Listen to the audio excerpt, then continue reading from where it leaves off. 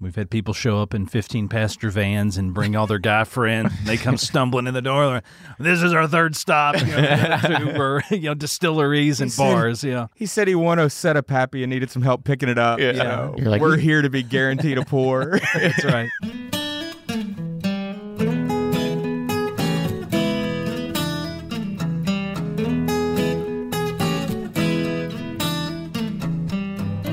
This is Bourbon Pursuit, the official podcast of Bourbon, bringing to you the best in news, reviews, and interviews with people making the bourbon whiskey industry happen. And I'm one of your hosts, Kenny Coleman. Bourbon and charity, well, it really goes hand in hand.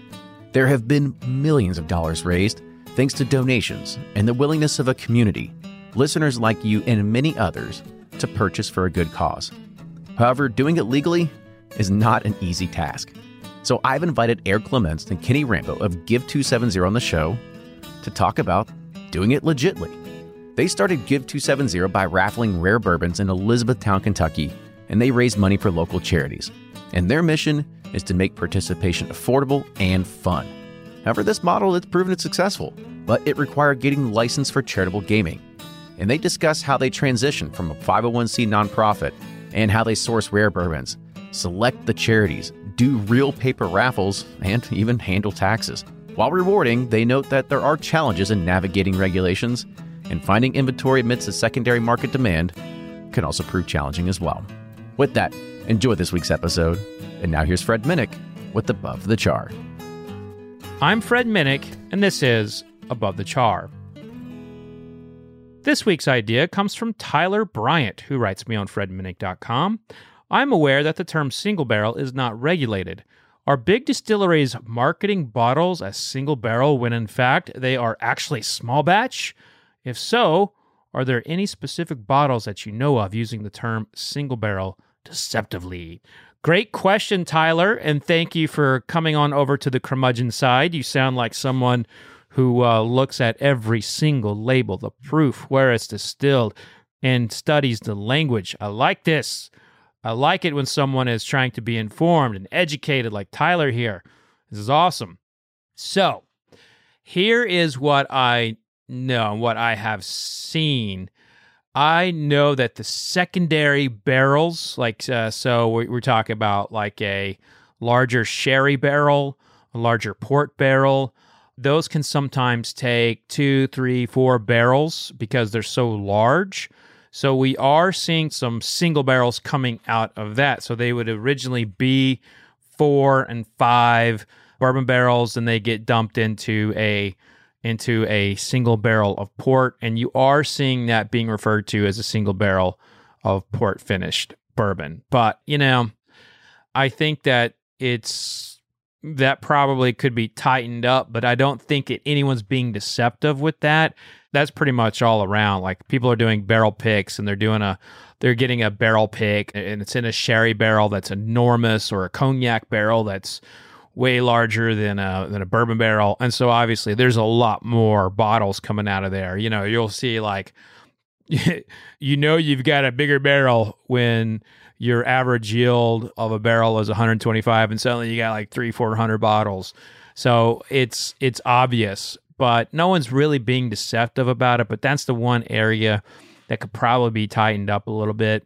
I've actually been on the hunt. I've been on the hunt for this for a long time. So I started harping on single barrel not being regulated, I want to say in 2007. This was one of my big, I'm going to get somebody, back when I was a really active kind of had this investigative mindset. And I did. I searched a lot. And one of my editors pulled me aside, and he's like, Fred, you realize that, truth in advertising is regulated by the FTC. And while it may not be regulated by the TTB, they do have to follow advertising laws. And I'm like, oh, okay. So even though this is not technically regulated by the TTB, a single barrel does in fact mean a single barrel. And so a distillery could get in a lot of trouble for fraud, and be sued and have licenses taken away and get things stripped away from them if they were caught being fraudulent with that. And I don't think that's a risk that many would be willing to take. And it's also, it doesn't take a lot to figure that out. Consistency is one. Like if you find a single barrel program that's consistent, at some point a whiskey geek is going to figure that out and call it out. So I don't think that single barrel is as much as something that's used as that's deceptive as small batch. Small batch is an entirely different story. It means absolutely nothing. You could have 2,000 barrels in a batch and call it small batch. Are there people doing that? I'm sure there are, but most I have seen that someone use in a dump is like, by dump, I mean like how many barrels they put in is like 200, 250. And that's not small at all, but it's not as egregious as like 1,000 barrels. To me, like, it's not small batch unless it's 25 barrels or less. To me, that's small batch, but I think I'm in the minority there. I'm also not affiliated with a distillery or a brand, so they got that real estate on the label. They know what sells whiskey, and they're going to go with it. And fortunately for us, single barrel is one that pretty much most people are following. The only one that could use some tightening up, like I said, is that special barrel finish. But hey, great question, Tyler. If you want to be like Tyler Bryant, hit me up on fredminnick.com. That's fredminnick.com. Hit the contact button, and if I like the idea, I'll read it on the air. Until next week, cheers. Ed Bly and Rising Tide Spirits are back again with a new release of Old Stubborn Bourbon. And this release of Old Stubborn is a premium hand marriage of 10, 11, and 12-year cask strength, barely filtered pot still bourbon. It comes in at a staggering 123.8 proof, and the flavoring grain for this one, which the last one was wheated, but this time it's now rye. Rich, sweet, and bold with a long finish that's sure to be another eye-opener. You can order online at Sealbox or thebourbonconcierge.com, and you can even purchase in person at Revival Vintage Spirits, and even now with very few select stores in Kentucky. You can get it now while you can, but be sure to do it because it's not going to last long. And they're off for another Give270 2020 Unicorn Raffle. Your $20 ticket gives you not one, but two chances to win from our lineup of 20 Woodford Reserve treasures, including the grand prize, the rarest unicorn yet, the Woodford Reserve Kentucky Derby 150 Baccarat Edition. Only 150 bottles were made and is just like the one the Derby winning owner receives. Quit horsing around and get your $20 tickets now at Give270.org. Charitable Gaming License ORG 0002703. Do you ever pour yourself a bourbon, swirl it around, and then start struggling to come up with tasting notes? And perhaps you're also looking for a good Father's Day gift idea. Well, you can now solve both with a kit from Knows Your Bourbon. And unlike other nosing kits on the market, Knows Your Bourbon kits feature real ingredients for the most authentic aromas. You can smell real Tahitian vanilla bean instead of some synthetic aroma that's just made from chemicals. So head on over to knowsyourbourbon.com and enter code BP10 for 10% off your order. From their bar to yours, Chad and Sarah of the popular YouTube channel It's Bourbon Night bring you their favorite at-home old-fashioned mix with the new Elemental Elixir's Golden Hour Syrup. It's a custom-made syrup with notes of bold black tea, warm spices, and orange zest. All you need is your favorite whiskey and ice. No bitters needed. One bottle makes 16 drinks, so that's only $1 a cocktail before you add your own whiskey. They can also be enjoyed in other cocktails or spirits, mocktails, coffee, tea, and anything you can think of. It's crafted locally in Lexington, Kentucky, and you can get your bottle now at whiskeyambitions.com.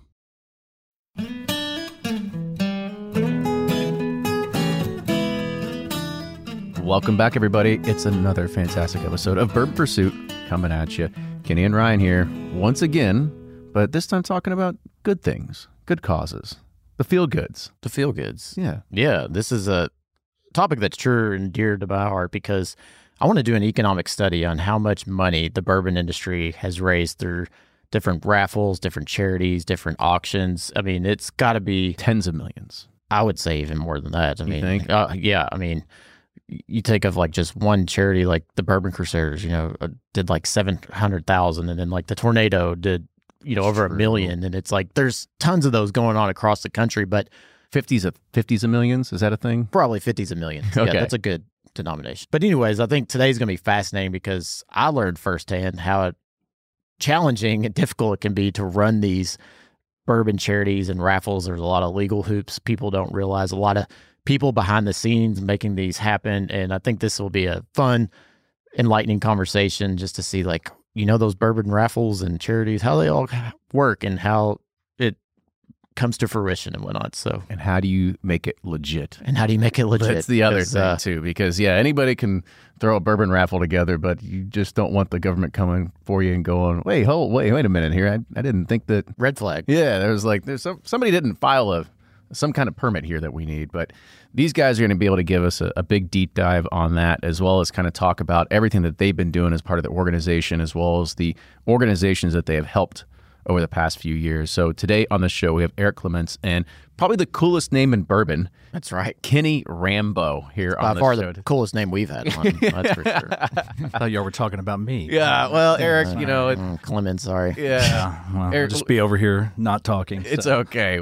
It's okay. Your shirt's cool. Thank you. It's from the Grandmother's Curtains collection. Yeah. So, I love it. Yeah, Always compensating. that's right. Yeah. Well, fellas, I do want to say thank you again and welcome for coming here. So, Eric, we'll kind of start with you first. It sounds like I didn't really know this. Is you and Ryan kind of a little bit of a history here? That's right. Saw me at my worst, I think. Ryan and I, Ryan, probably mutual there. Ryan and I, we were fraternity brothers at the University of Louisville, so some of the finest years of my life paying for my friends, and so Ryan was one of the friends I paid for, and it was good times. We crossed a couple years, a little bit older, a few more gray hairs. But he showed me the way, gave me the playbook. This is how you survive this college thing. Is that what it is, or was it a lot more hazing involved? Yeah, no hazing. No they hazing? They were good. They were very friendly, very good leaders. we were about having fun and secret handshakes and secret society and all that good stuff. I know what it's all about for sure. And we had a lot of fun. That's for sure. And we always did this thing, famous Sigma Chi's. We're Sigma Chi's, and we always had this wall of famous people. So now Ryan's going to be on the board with Burt Reynolds and David Letterman and everybody. No. The king of bourbon here, you two guys. So one of these days, that'll be fun. They're gonna bury me in Miami of Ohio or whatever, or wherever. What's that town? Up in Oxford. Oxford, yeah. They'll bury me next to all those people. There you go. Here's our founders and Ryan. Yeah. Oh. So, but just a quick question, sort of like your background, your history, and sort of like how you got into this organization of Give270. So, believe it or not, about 10 years ago, my buddy Joe and we started a variety show. So we do this annually at the Historic State Theater in downtown Elizabethtown. This is our 10th anniversary of this show. It's kind of like Saturday Night Live on a little bit of steroids, but it's, family-friendly comedy. And that is how I met Kenny, actually, because Kenny and his company, their PR firm, started helping us with a lot of stuff around our show. And then ultimately, Kenny and another gentleman named Joe co-founded Give270, and then we ended up being one of the philanthropy We events. thought you guys needed some help. We were looking for a charitable cause. And said, these guys are funny. We and see they're them bad at struggling. business, so we gotta do something. Man, if with there's them. charity to be had in this community, Eric's it. It's these guys for sure. So yeah, that's how Kenny and I met, and then through happenstance, a few years later, Kenny and I got together and started talking about how can we take Give270 to the next level. We can now do charitable gaming. What does that look like? And we kind of developed this plan, and the rest is history. Kenny has the details, so he'll talk about the down and dirty a lot more than I will. He's so the executioner. that's right. Yeah. That's right. The executioner? I'm just the whatever. pretty face. That's what the Kenny here is the same. It's- Yeah, The Kenny's in the room will take care of business. If you all have the ideas, we'll take care. We'll bring you the ideas and Yeah, the Ryan and I will silliness. fall down the stairs. Exactly. Lucky to have us, right? Yeah, That's pretty much. So can you kind of give your background on sort of where you came from? He just said, you're kind of in the PR world and stuff like that. And assuming you all are still doing day jobs, right? I mean, it's still not a... Yeah, full-time absolutely. thing, Give270 is very much a volunteer side hustle. It's in addition to our full-time work. So as Eric mentioned, part of a marketing, PR, and digital firm that's been based in Elizabethtown since 2006 called Heartland. And the real backstory and kind of the connection there with Give270 is, as Eric also mentioned, Joe Humphrey, a gentleman from our team at the time, we had been working on some various projects in the community. One of them was actually to help our town be able to sell expanded alcohol sales. As legend had it, Elizabethtown had been dry since World War II. Basically, the story was that soldiers were coming in from Knox and were shipping off to World War II, guess before you do that, you want to have a drink or two. And there was an altercation one evening that, and again, this is as legend has it, soldier shoved a doctor over the bushes in his yard, and the next day that physician's wife kind of got the movement going locally to prohibit alcohol there. And that remained the case for many, many years. And based on some things that we worked on, we just saw that, hey, the community is really missing out on some economic opportunity related to this, especially in the retail and restaurant environment. So our firm worked behind the scenes to get that issue on the ballot. That passed successfully in 2011. Why though? As a PR firm, why would you look at it and be like, we've got to do alcohol reform? Think about the potential. I mean, it was right like there. A good challenge. No, no, actually, it's interesting because it had kind of come full circle. One of the major projects that our firm worked on early in its time was transformation of the Fort Knox military post through the BRAC transformation. So the background on this and the shortest version is there have been some decisions made that moved some missions away from Fort Knox, brought new missions in. And it was bringing with it a more white-collar workforce that had been in communities like Alexandria, Virginia, Indianapolis, Indiana, St. Louis, Missouri. And as we were hosting that relocating workforce that the community really needed to convince to make the move to Central Kentucky, it became very apparent how countercultural our alcohol rules were. So there was a real need and public will to make that change so that we could provide, an amenity that's just become a part of adult quality of life. And that's really why we drove it from that standpoint. Because while we're a marketing and PR firm at our core, we really do our best work at that intersection of community, economic, and workforce development. So there were just a lot of ties that lined up there. Gotcha. Fascinating that, given E-Town's location, situated right there, pretty close to Nelson County, sure. 35, 45 minutes from Louisville, right there on I-65, in between Nashville and, it just seemed like crazy that it was dry, and since it's passed, it's amazing what it's done for that community. It really Can you is. talk about that? Yeah, absolutely. And I think, I'm not a history major, but I think it probably has a little bit to do with Nelson County being settled by Catholics and Hardin County being settled by Baptists, but that's for we the do like books. to drink as Catholics. So anyways, yeah, it's just had a huge impact. We've seen a number of new retail establishments come in, obviously package stores that have filled vacant retail space. The restaurant scene is probably the most notable impact and change that we've seen. Some great local flavor now on our downtown square, including some great friends of our organizations. Impellizzeri's Pizza has an Elizabethtown location that performs very well. And the owners of that restaurant have launched a second concept, the first of its kind in Elizabethtown. It's a craft burgers, bourbon, and beer place called JR Neighbors, which has some cool history.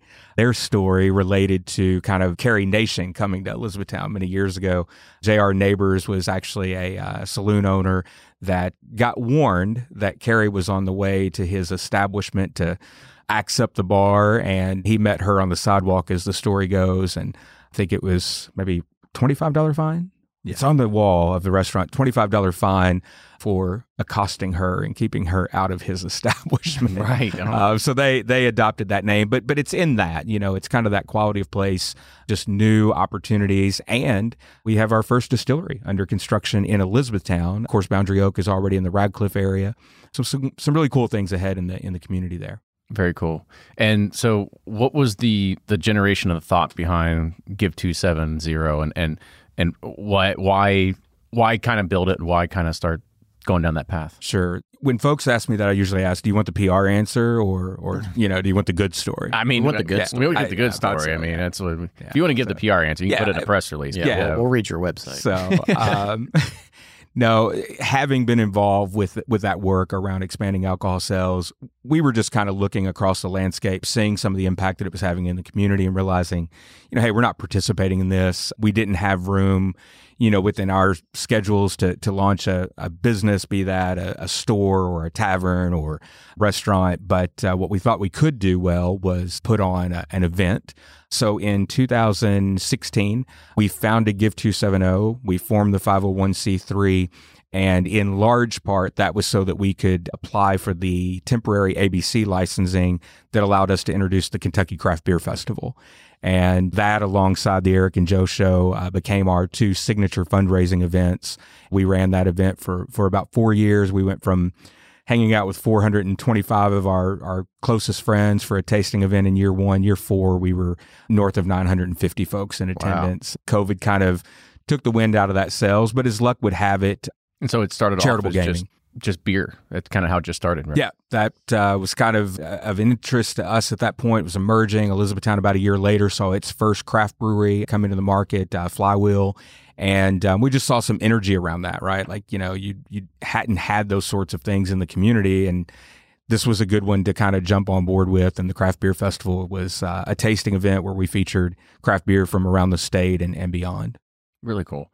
And so at some point I'm sure we all saw just bukus of auctions of bourbons coming online, and whether they were for personal gain or whether they were for charitable gain, you saw a lot of people really kind of diving into these things.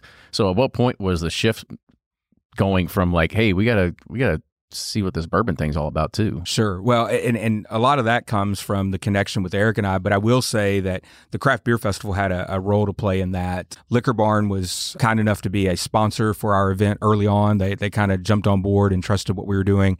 And one of the ways that they supported us in the 3rd and 4th year of the festival was by helping us out, by selling us an allocated bottle with the idea that we could raffle it off.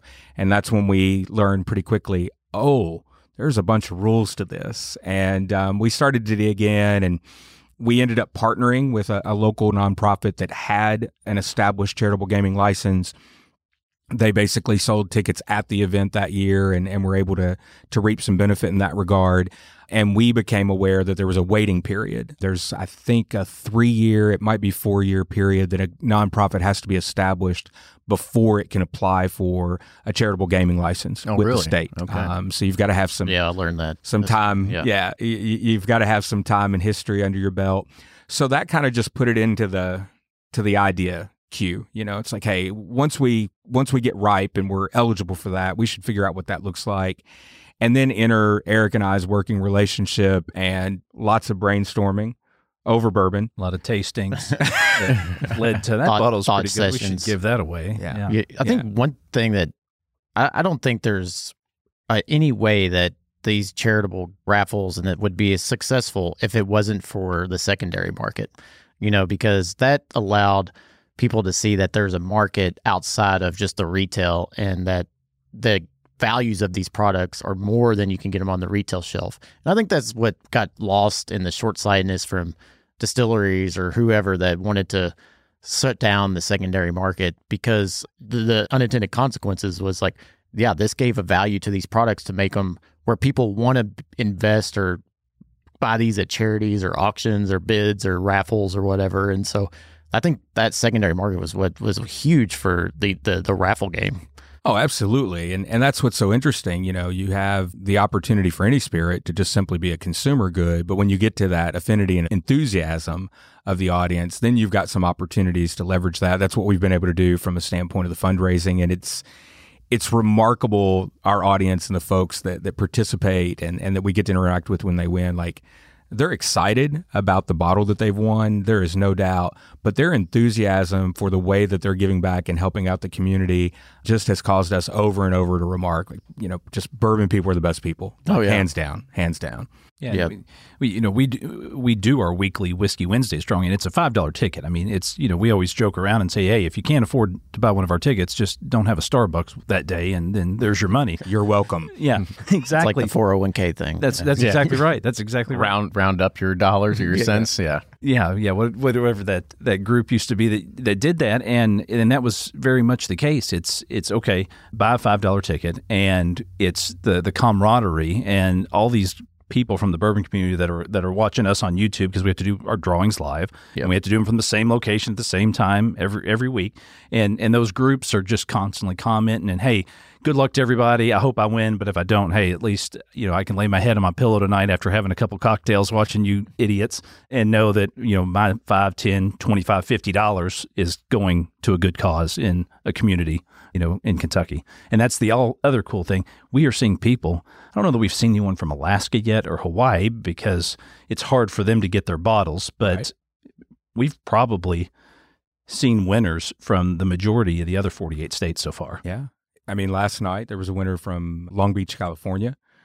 So we have, and again, they're helping in many cases because our footprint, our focus is very much hardening kind of the surrounding counties. We've had a number of opportunities to do some things statewide, but these folks from states all over the country are contributing and they're giving back to our local community, but they're still bought in on that. And I think it's because of that connectedness to the product and to where it comes from. It makes people feel good about gambling, you know? It's Exactly. Exactly. That's what we're here for. Yeah.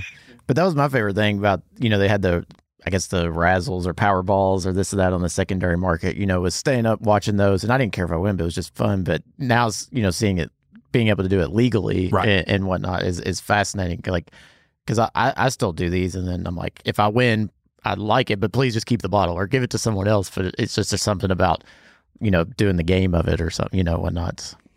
Well, you definitely have a heart of gold when it comes to it as well. So you like to donate your time and your money and your energy to it. I also want to give a shout out because some of our listeners have actually won some of your Wednesday things, because I remember at one point we got a comment on our Facebook feed and they were like, I had no idea if it was a scam or not. And all of a sudden I won and I was super excited. And so they were like, oh my God, I can't believe this happened. So it's really cool to be able to see that, even our community that's getting behind it and doing that kind of stuff as well. So when you all are trying to figure out, and let's just kind of talk about the logistics of it as well. So you had mentioned the charitable gaming license and that taking a few years to kind of build on top of it.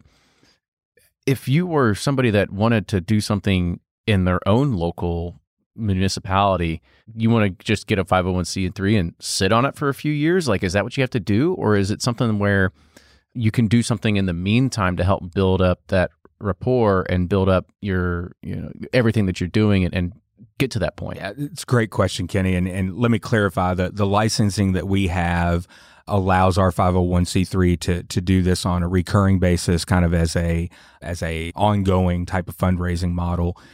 There are some exemption licenses that are available, and it has to do with a gross amount that you're planning on raising. There are certain types of organizations that are exempted from the state charitable gaming license. All of that information is available from the Department of Charitable Gaming website through the state of Kentucky. So for folks that might not be looking to do this, as kind of a recurring, this is core to what Give270 does in terms of its service to our community. But there are exemptions that would allow certain organizations or folks that weren't looking to raise a certain threshold of money to just get out there with one of those applications, almost on a short term or a one-time basis.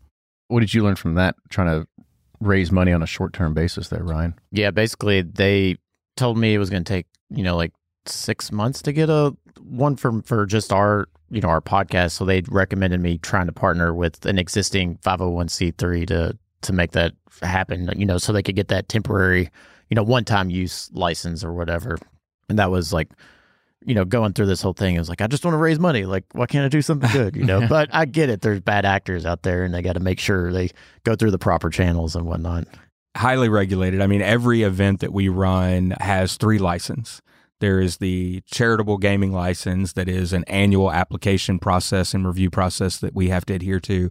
And then we have to have a state and a local city ABC license because there's alcohol involved. So highly regulated, but I think rightfully so. As you said, there's a lot of bad actors out there and you want to have that legitimacy. But to your point about partnering with an existing nonprofit, that was one of the other things that we thought we could bring to bear by making this a part of what Give270 does in the community. And that's really played out. Eric mentioned our weekly $5 raffles. Those were kind of an original concept. And they came from one of those, brainstormings over a tasting where we looked out and said, man, there's all these events out there. We participate in them. But when you're buying a $100 raffle ticket, that's a judgment call because that's a pretty good bottle too, right? Yeah. That you could just head to your retailer and pick up. So we really wanted the $5 option to be something that we could put out there and anybody could participate. And, it's just a good time. It's a great excuse to hang out, virtually on a Wednesday night and find out if you win. It's easier to scale too. Like that's what we ran into. And we had a lot of good, like really good bottles, like King of Kentucky 18's birthdays. And the people that donate are like, wait, you're not going to do an auction? And I was like, and I actually watched what you all did, the raffles and saw how it scaled. And I was like, I think we can scale this better. Right. If we make it $50 a chance, I think more people will be apt to take a chance at $50, feel good about it, and if they lose it, it's okay. But if you do an auction, you're really limiting the pool of potential buyers that are going to bid on that bottle. Yeah.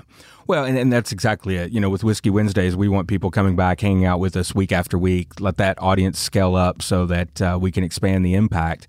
But then we have our Bourbon Strong events, which are typically either a $50 or $100 ticket, to your point. And a lot of times what's happening with those is a nonprofit organization is approaching us just as described. They're looking for someone to partner with. They want to raise money this way. They don't have that infrastructure in place. We hear them out, learn a little bit about what they're trying to accomplish, and are able to then kind of link up and put that together as an event that benefits them and that they see those proceeds from. Yeah. So on the weekly, do you cap the tickets, or is it just as many as get sold? Or? Yeah, so from the $5 standpoint, no, we don't cap the tickets at all. Our Bourbon Strongs are usually capped depending on the price pool or the ticket price or what we're actually doing with that. But no, from a weekly standpoint, we have our loyal followers, and it seems like every week we have someone that's commenting, "Hey, first time joining you guys, good luck to everybody," or whatever. And we have a pretty consistent number that we're hitting, but we felt capping that was because one thing we do also is we don't just give away one bottle or one set of bottles. We're giving away multiple prizes every week. So as long as we're able to afford the bottles and afford what we're doing, that's our plan. We're going to keep upscaling. We would love to sell 10,000 $5 tickets a week, because then we're going to give away more bottles. We're not just going to keep the same prize set that we always have. We're just going to keep expanding it, because that's how we initially started. We were giving away one bottle a week, then it went to 2. Now it's 5, and then when we do our Bourbon Strongs, those what we typically call a 50 for 50, so it's a $50 ticket. But each ticket has 2 chances to win, and that evening we give away 50 bottles. So we're just sitting there just wearing the tumbler out, drawing names. And to that said, literally we're on tumbler number 2 and should probably have a third one. Bolts are falling off and everything else. But yeah, that's so you'll actually do the tumbler where you're that's part of the charitable gaming. Yeah. During what's the logistics of that? Like, do you have to print it all out and cut them all up and put them in there? And literally tickets go in sales at 7 p.m. and Kenny's at the computer. He's putting the spreadsheet together and then sending it to the printer. And we have teams of volunteers that have cutting boards, and they're cutting out each individual ticket. So you can pop into our office at any given time to collect your prize. And usually the tickets are still there in the tumbler. And that's how you have to do it. For a short time during COVID, it's like you church picnic. I love it. You could do like a selection, random selector on the computer, but then they killed that afterwards, so everyone has to go back to a paper ticket. Oh, really? Wow. That's what they had passed, I guess, kind of an emergency option to be able to do it with a randomizer during the pandemic, but they walked that back, and it's physical tickets. And oh, crap, I must have broke some laws. And you have to keep them for we don't actually, I'm not even sure how long we have to keep them. We've got the 83 basement. years, I think. Yeah. 83 years. There's just all these old rickety trash bags full of these things. Shelves in the basement with these heavy boxes of trash bag. Whiskey Wednesday, August of 2028. Yeah. In related news, Give270 will soon be announcing a self-storage business. There you go. We're also planting trees, because we're killing a lot of them by cutting up all these raffle tickets. Yeah. But that's been another really neat thing of this is folks that tune in on Wednesday evenings for the live stream, they see Eric and I being idiots on camera. The reality is there's usually a pretty good sized group around the room every evening, guys coming in, volunteering, helping cut tickets, just pitching in. And we've kind of joked like we're all terrible at poker, so this is what we do. Yeah. It's better than losing money. Right. So I want to talk about when you partner with someone, and I guess with the hardest part is, for me, wasn't, setting it up. I mean, obviously it's taking pictures, doing this, that, putting it on the website. But the hardest part was when people win is getting them to actually pick up the prizes and getting the prizes to them. When you partner with someone, are you that's your thing, or do you all take care of that as well?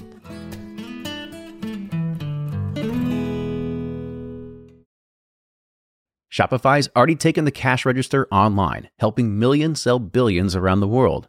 But did you know that Shopify can do the same thing at your retail store? Give your point-of-sale system a serious upgrade with Shopify. Shopify's point-of-sale is your command center for your retail store. From accepting payments to managing inventory, Shopify has everything you need to sell in person. And with Shopify, you get a powerhouse selling partner that effortlessly unites your in-person and online sales into one source of truth. Track every sale across your business in one place and know exactly what's in stock. Connect with customers in-line and online. Shopify helps you drive store traffic with plug-and-play tools built for marketing campaigns, from TikTok to Instagram and beyond. And get hardware that fits your business. Take payments by smartphone. Transform your tablet into a point-of-sale system, or use Shopify's point-of-sale Go mobile device for a battle-tested solution. Plus, Shopify's award-winning 24/7 help is there to support your success every step of the way. Do retail right with Shopify. Sign up for a $1 per month trial period at shopify.com/bourbon, all lowercase, and go to shopify.com/bourbon to take your retail business to the next level today. Shopify.com/bourbon. If you're anything like me, then you can't get enough about bourbon. And that's why I'm a subscriber to Bourbon Plus magazine. Bourbon Plus is a quarterly publication that tells the stories from the heart of bourbon, the farmers who grow the grain, the distillers who labor over the process, and the people like you and me who raise their glasses to celebrate it all. Subscribe to Bourbon Plus magazine today at bourbonplus.com, that's PLUS.com, and use code PURSUIT at checkout for $5 off your subscription.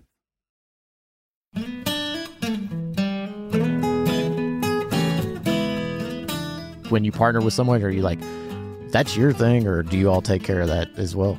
We handle the entire outfit. So we do a small split of the overall pot after expenses are paid, because that's what people think is you run a nonprofit, all these bottles are getting donated and you have no expenses. No, we're still running a business. It's a business. We have bills, we have expenses. And as you mentioned, the secondary market, you're not walking into, we have several liquor store partners, but you're not walking in and finding, a flight of Pappy that they're going to sell you for $800, for retail price. We're very much paying secondary prices when we get our bourbon, and there's some serious expense to these raffles. So we will handle everything, but we do pay all the expenses, do a small split so we can pay our bills, and then the rest is free and clear for you all to donate to your worthwhile cause. Does that ever become a concern? To say, like, we're paying all this money for secondary bottles because we want the people to come. We want them to see that this is a really good prize to win. And is there any point to say, like, oh no, like, ticket sales aren't going? Like, are we going to be underwater in this one? Like, has that thought crossed yet? Like, we've had a couple of those where we were like, oh man, but then again, we'll put out a video or something, and we have really awesome, loyal followers and players of our raffles, and we'll put out a video and say, hey guys, we're a little short this week, or we're really hoping to come in strong the last couple of days. Remember, this is what the clause is going to, and then they always come through. We haven't lost on one yet. Yeah, we've scaled well, and yeah, so knock on wood, we've never been underwater on one, and I guess we're entrepreneurial enough that we try not to think about that too much. The PR firm comes out in you. Yeah. Just tell some more people, we'll get this figured out. That's all right. Because I know folks like Justin's House of Bourbon, like I know they've donated bottles and stuff like that. Have you tried to sit there and start approaching stores that want to be like, hey, we'll recognize you as a part of this, and if you want to donate, and kind of like what you had said with maybe Liquor Barn a little bit earlier, at least they got it at SRP or whatever. Is there an opportunity for that? And maybe it doesn't have to be in Kentucky. I mean, there's probably liquor stores around the country that would love to have some sort of recognition there. We will welcome donated bourbon anytime that someone's willing and interested. And one tip of advice, these distilleries, but they have closetfuls of bottles dedicated for charity that people forget about, and so they just need to know like that there's a place to like actually send them. So if you're a distillery and you have those bottles that are allocated to these types of charities, email us at Give270. That's right. Yes. But that's what I found out is like they just, it's one of those things it's not intentional. They just forget that they even have them. Well, and I think, our goal was rather than starting there, we wanted to prove the model and our legitimacy ahead of that. But we have. Yeah, you just don't want to go ask for handouts right away. Well, because they're getting asked that a ton, But we've absolutely had scenarios where folks have donated bottles. In fact, one store owner in Elizabethtown, John O's, he's one of our great partners and friends and colleagues there in the community. He came to us specifically and said, hey, I'd like to donate this set. But he also had the outcome in mind. A local Catholic school where his kiddos and grandkids attended. He was like, could we work on something to support them? So that's a really cool thing where you've got that relationship not only helping you source the product, but now they are fully vested in the outcome as well. And we've just had a number of of stories like that. We've had some scenarios in the community where our local bourbon club donated bottles. The Louisville Bourbon Club donated bottles where we were helping out with some tornado relief in Western Kentucky. So again, bourbon people are the best people. And we know, I think, that more and more of that's going to come as we establish and show our legitimacy and the outcomes. You're definitely gonna leave here today with some bottles. We're giving y'all some to take with sweet. you. Yeah, there you go. Awesome. All right, you heard it here.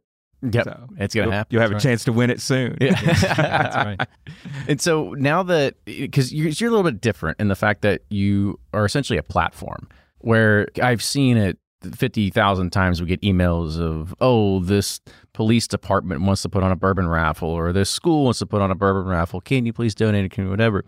But since you're the platform and people come to you, what's that vetting process like to say, I mean, it's like, Mother Teresa's orphanage, I think you guys are doing okay. We're going to go help somebody else over here. So how do you figure out who is, I don't want to say worthy, but how do you sit there and vet and or say, legit, Yeah, Sure. Everything like that. Sure. Yeah, I mean, I think there's a couple of things, and right now, so much of our work has been focused on that local community that there tends to be a pretty good familiarity with the organizations and the folks that are out there.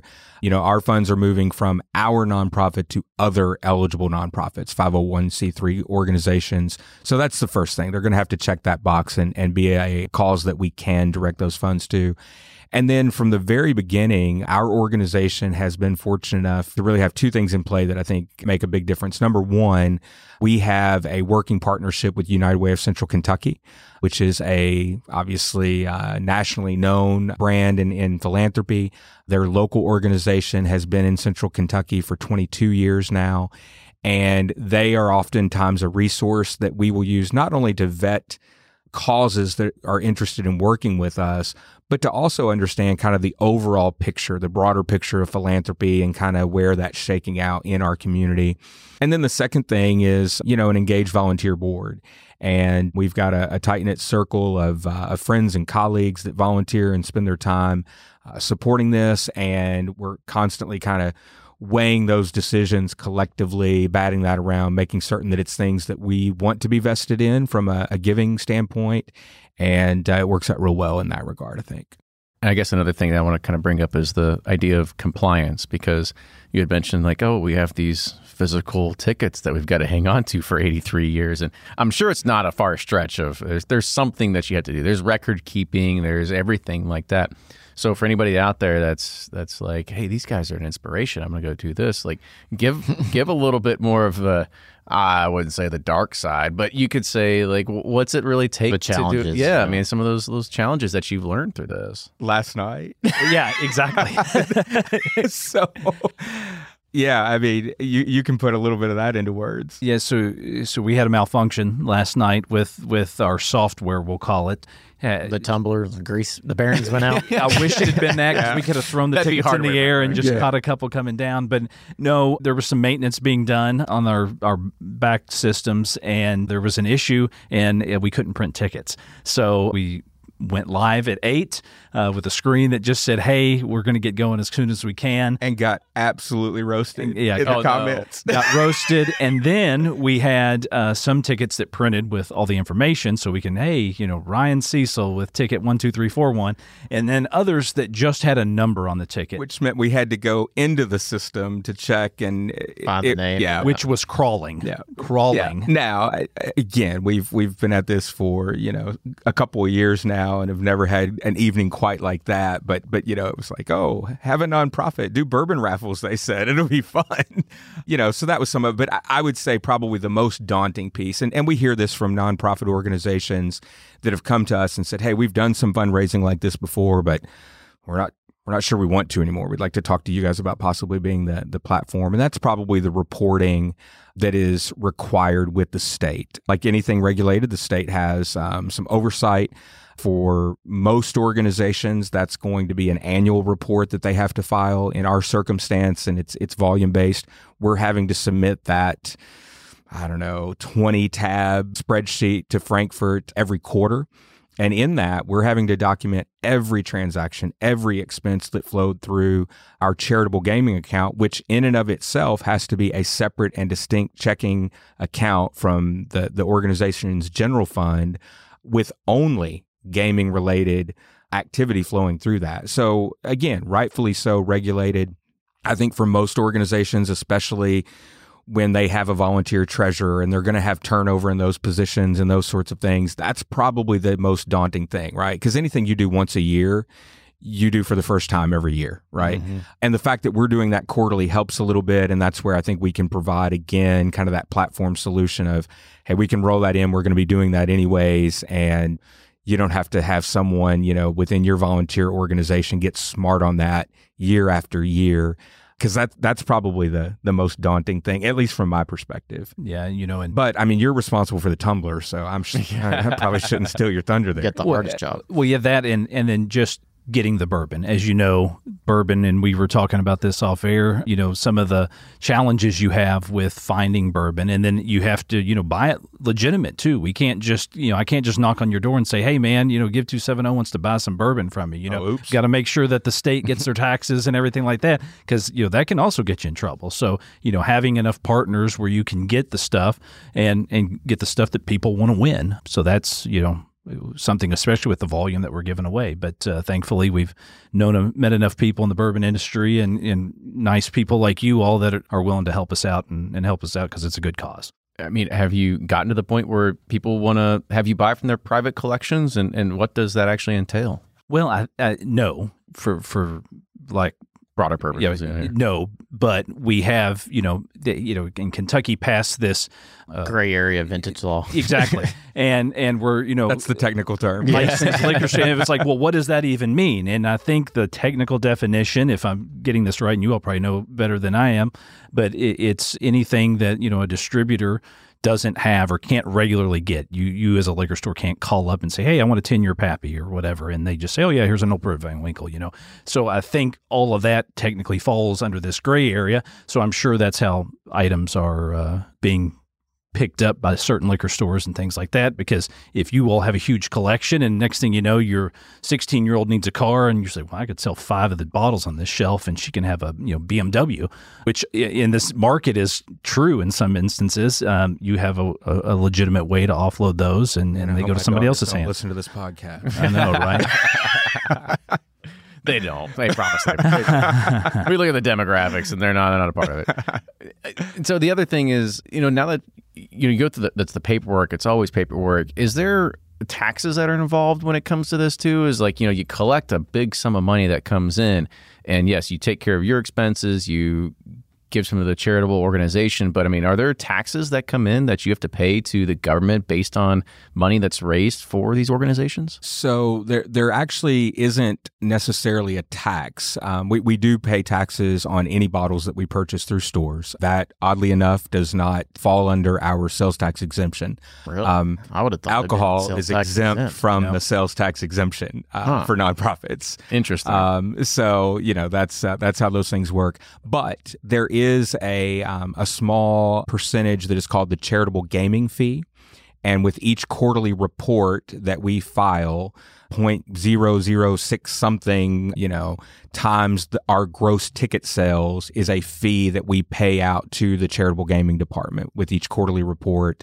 For organizations that file annually, they pay that on an annual basis. So the more money you raise, the more money you pay. It's kind of correct. Okay. Correct. There's a small fee that the state takes in that regard. Is there anything about the current system that you would say like, all right, state, we need to like change this or make this more easier? This would help us to get make this able to raise more funds, or anything about the current system that you would change? That's an interesting question. Early on, I probably would have said yes, but I think as we've gotten into the routine and gotten comfortable, you get a good understanding of how they're operating. Sense. Yeah, I've got to say, I mean, it's been a space where I've largely been impressed by Frankfurt. Great folks that when we've got questions, they'll weigh in, help us out, both on the gaming side and at the ABC side. Because as I mentioned, we've got to have these licenses from both entities each time. Would love to see maybe a little higher tech version of their reporting. It's or maybe choosing the names. Yeah. So, it's an Excel spreadsheet that, we had to kind of follow their format, and copying pasting becomes a little daunting when you're documenting 3 full months of transactions. And I think it probably is because it doesn't take into consideration the vast majority of folks under these licenses aren't doing quite the volume that we are, because it's not the recurring model that we operate under. So I don't know. And because the rules are what the rules are, we've found ourselves in a good space, and that we've had the ability to be able to give back as much as we have and be able to help out these other groups. Because if it were easy, everybody would be doing it. If making bourbon was easy, you all would be competing against way more than you are today. So that's selfishly, I don't have a huge problem with all the hoops we've had to jump through, because it does keep, we're going to be legitimate, and it keeps the people that will be legitimate. And I think, so I'll mention on that point where we could see some things better, and that's actually in the advertising environment. That has probably proven in the timeline of all of this to date to be the most challenging thing, because early on we did a lot of advertising. We reached a national audience by way of social media advertising. That was really kind of our bread and butter when we first started. And now more and more, out of really, I think, largely a position of caution, it's very difficult for us to get ads approved and out on social media because A, alcohol, B, gaming. And that's despite the fact that we have provided them licensing and things of that nature. And then, you get into conversations with these, big tech companies, and it's very difficult to get to that point to say, no, look, we are legit, and here's the legitimacy. And they want that to be, an overabundance. And I get it. They live in a world where CYA is a way of life. It's a lot easier for them just to say no. Sure. Because there's another line of 150,000 of people trying to get advertising slots. So it's a lot. It's a tough position. But hey, calls for you guys to send a thank you note to Zuckerberg, because, that ad spending got to move around with our local friends now. There we go. So. Right. We love it. That's right. Then it comes to Bourbon Pursuit. It seems we'll like be more than happy to do it. It seems like DTC or direct to consumer would also help benefit these charities too, like lowering those restrictions and whatnot. would definitely expand the reach of, the charities' ability to draw in people from other parts of the country. Yep. Absolutely. Or having to physically go and pick up your bottles. Yeah. Something like that as well. Yeah, that's a whole nother. It's a whole other thing. Whole other episode. Now that is one cool thing that we've seen, with our audience. There's no telling how many tourism dollars Give270 has brought in, because to go pick up their bottles. They got to pick up their bottles, and it's like, man, I just won a BTAC set, and I'm in California, but this is a perfect way for me to excuse to get to come to Kentucky and do the Bourbon Trail and see some cool things, and oh, by the way, take $10,000 secondary market with a bourbon home with me. So. Yeah. And that has been, we've had folks show up and they're bringing things for us to try and sample. We always appreciate that. Sure, bring whatever you want. Yeah, I think the best, we had someone bring in some things that he had rum finished himself. Yeah. So that was a lot of fun, because it wasn't anything that we would have found. He had purchased some rum barrels, and he finished some Buffalo Trace, Benchmark, and Sazerac Rye, and said, hey, I wanted to share this with you guys. And it's like, very cool. Yeah. So. We've had people show up in 15-passenger vans and bring all their guy friends, and they come stumbling in the door. Like, this is our third stop. The other two were distilleries and bars. Yeah. He said he won a set of Pappy and needed some help picking it up. Yeah. We're here to be guaranteed a pour. That's right. You're like, you need to open that up right now. Yeah, I was up to say. I was like, we have our tax too. Yeah, it's like there's no safety on if those bottles actually be open on the way back home in that bus at not. But yeah. This has been really enlightening to be able to kind of see exactly all the process that goes into it. And Ryan made a good sort of assumption saying, like, what would you change out of this? And kind of going forward, like, where do you see the vision of what Give270 can do? Right now you are looking at your local communities and doing that. And I'm sure it's plenty to put on your plate, as we mentioned earlier, in this volunteer position that you're doing. Do you see like what you're building as something that's scalable that you could go beyond there, or is it just saying like let's focus on our pocket and then maybe we could, for lack of a better word, franchise this out? But I know it's not that. Others to. Yes. We when the nonprofit started in 2016 up until 2021 in June when we started doing the bourbon raffles, we had been able to give away around $200,000. Is that that's right. roughly? Yeah.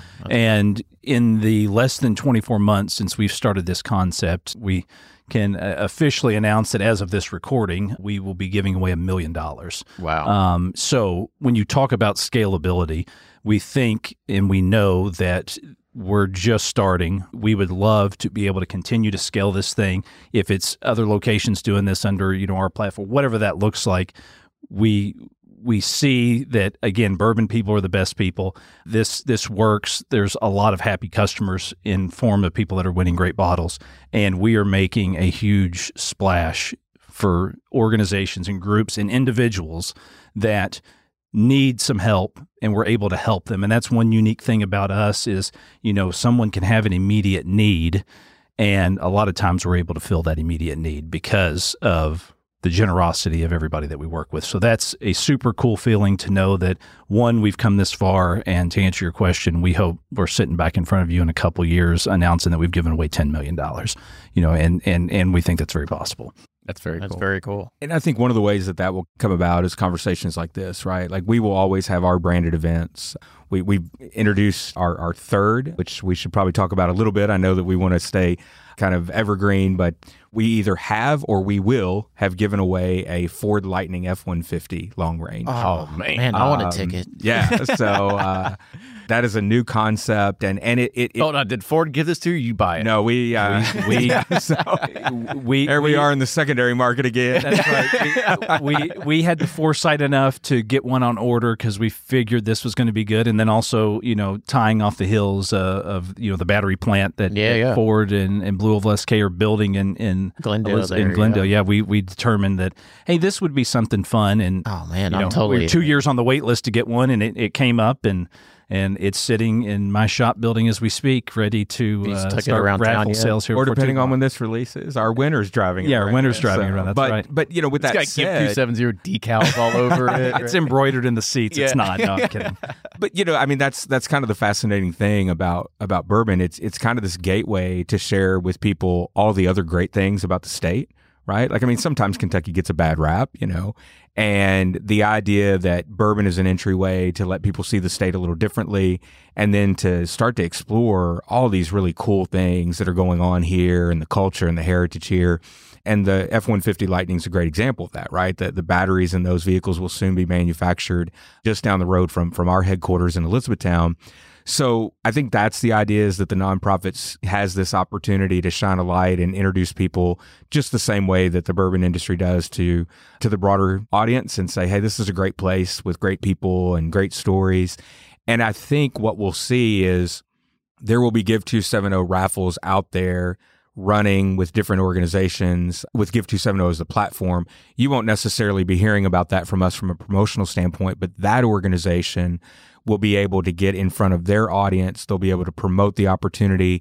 They'll use our platform to have that fundraiser, and they'll get those proceed benefits without the overhead of, again, a volunteer trying to figure out how to wrangle the tech and the process and the reporting and all those things. We're just trying to kind of streamline it so that more and more folks can take advantage of what's been a lucrative way to generate much needed philanthropic funds. Awesome. Very impressive. It's awesome. It goes from beer to bourbon to Ford Lightnings and then yachts.